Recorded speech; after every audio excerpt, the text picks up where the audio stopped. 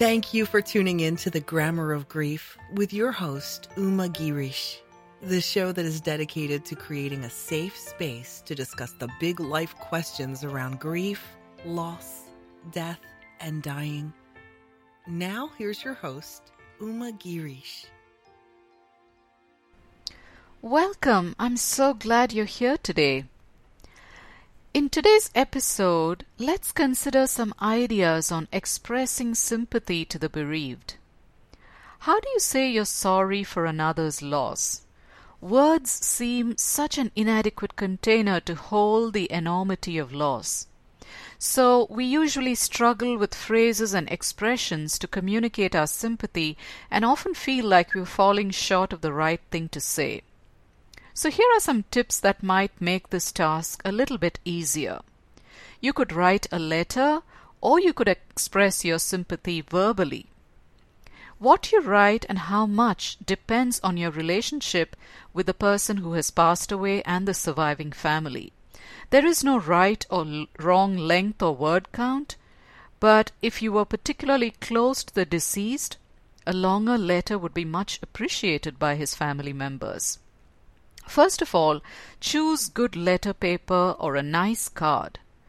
This is something the family would want to preserve, so let them see the effort you put into it. It shows them how much you care and communicates your concern in a meaningful way. It may be a good idea to practice write the letter before you decide on a final draft. Instead of shying away from writing because you don't know what to say, consider the following ideas.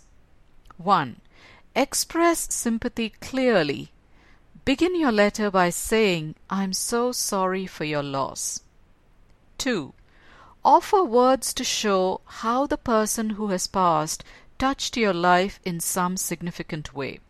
For example, you could say something like, "I'll never forget the time Mary stayed late at work to help me with a project I was struggling through."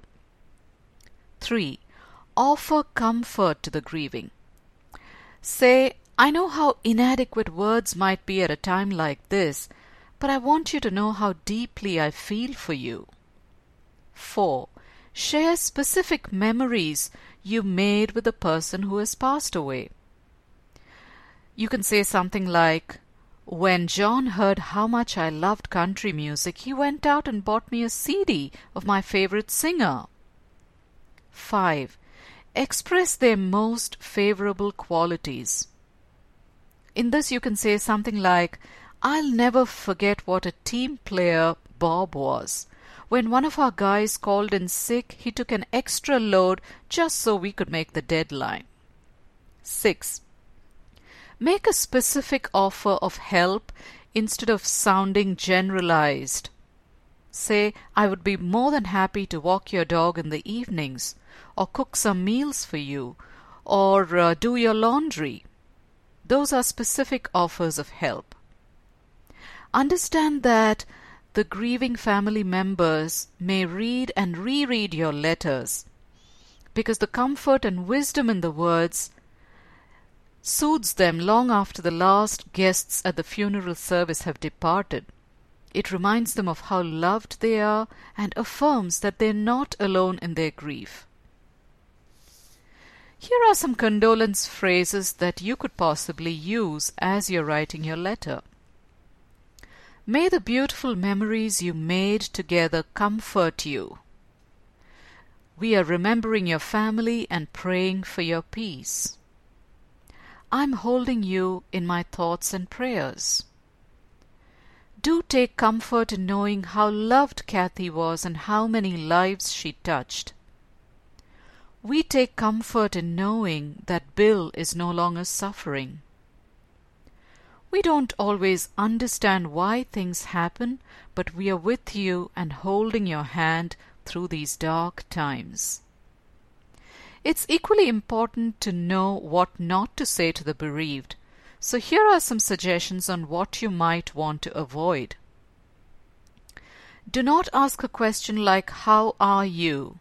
or "What would you like me to do?" Some other phrases that are avoidable are, "Please call me if you need any help," I know how you're feeling. Or, Connie is in a better place. All of these statements affect the family members in ways you don't want to because they are still raw. Their pain is still very raw. So you want to stick with phrases and words that are comforting and present your best intentions. I hope this episode has been of some use to you in the way you will compose and convey your condolence messages.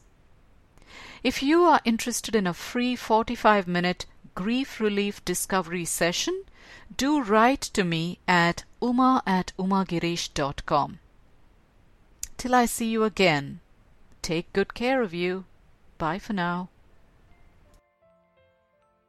Thank you for listening to The Grammar of Grief with Uma Girish. If you enjoyed the program, please leave a review and rating on iTunes. Connect with Uma at www.umagirish.com. That's UMAGIRISH.com for grief guidance and inspiration.